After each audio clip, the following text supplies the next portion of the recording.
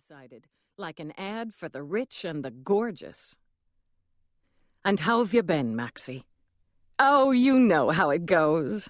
She laughed, shrugging one perfect bare shoulder. "It's been about 4 years, hasn't it, since we've seen each other? Never seem to land in the same place at the same time, so I'm especially glad you could make it tonight. And you," she added with a sparkling smile for Eve, "I was hoping I'd get the chance to meet you. Rourke's cop. Mostly the NYPSD considers me theirs. I can't even imagine it. What it must be like. Your work must be so fascinating and exciting, investigating murders and murderers." "It has its moments. More than moments, I'm sure. I've seen you on screen from time to time, the Icove case in particular." "And wasn't that one going to dog her forever?" Eve mused. "I have to say, you don't look anything like a policewoman."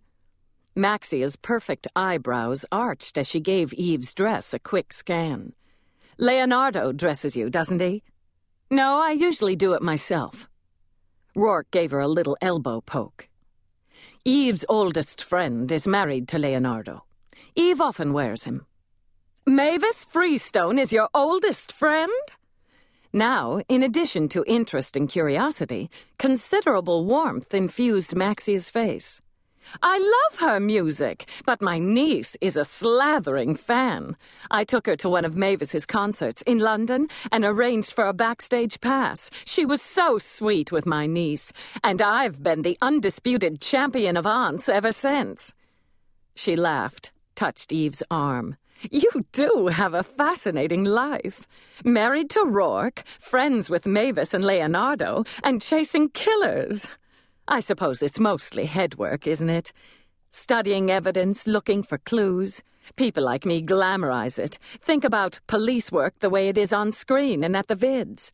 All danger and action, chasing madmen down dark alleys and firing off your weapon, when in reality it's brain and paperwork." "Yeah." Eve controlled the urge to smirk.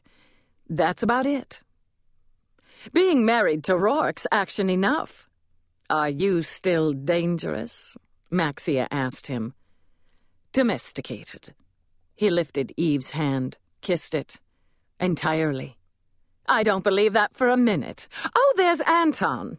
I need to snatch him away and bring him over to meet you." Eve took a long, long drink of champagne. "We'll meet this Anton, mingle another 20, Rourke said, the faint hint of Ireland in his voice, and slip out and away. Eve felt a tingle of joy, right down to her numbed toes. "Seriously? I never intended to stay above an hour or so, and certainly owe you for the points I'm making by bringing a homicide cop to the party." "It's all paperwork," Eve said dryly. He skimmed a finger down her arm, where a knife had slashed only days before. "Yes, your work is nothing but tedium. But I have to agree with Maxie. You don't look very cop-like tonight." "Good thing I don't have to chase down any psycho killers. I'd fall off these stupid shoes and embarrass myself." She curled her toes in them, or attempted to, while she flicked a hand at the short, choppy crop of brown hair she'd recently taken the scissors to herself. Old, priceless diamonds dripped from her ears. "I don't get parties like this. People standing around. Talk, talk, talk. Why do they have to get all dressed up to do that? To show off?" She thought about that over another sip of wine. "I guess that's it. At least I don't have to gear up like this for the shower deal for Louise. Still, another party. Talk, talk, talk, talk. It's a ritual, after all. When a friend's about to marry, her friends gather together with gifts and...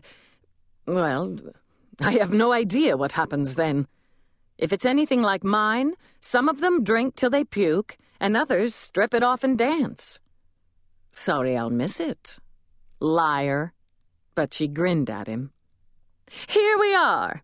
Maxia came back, towing a portly, mustachioed man somewhere on the shady side of 60.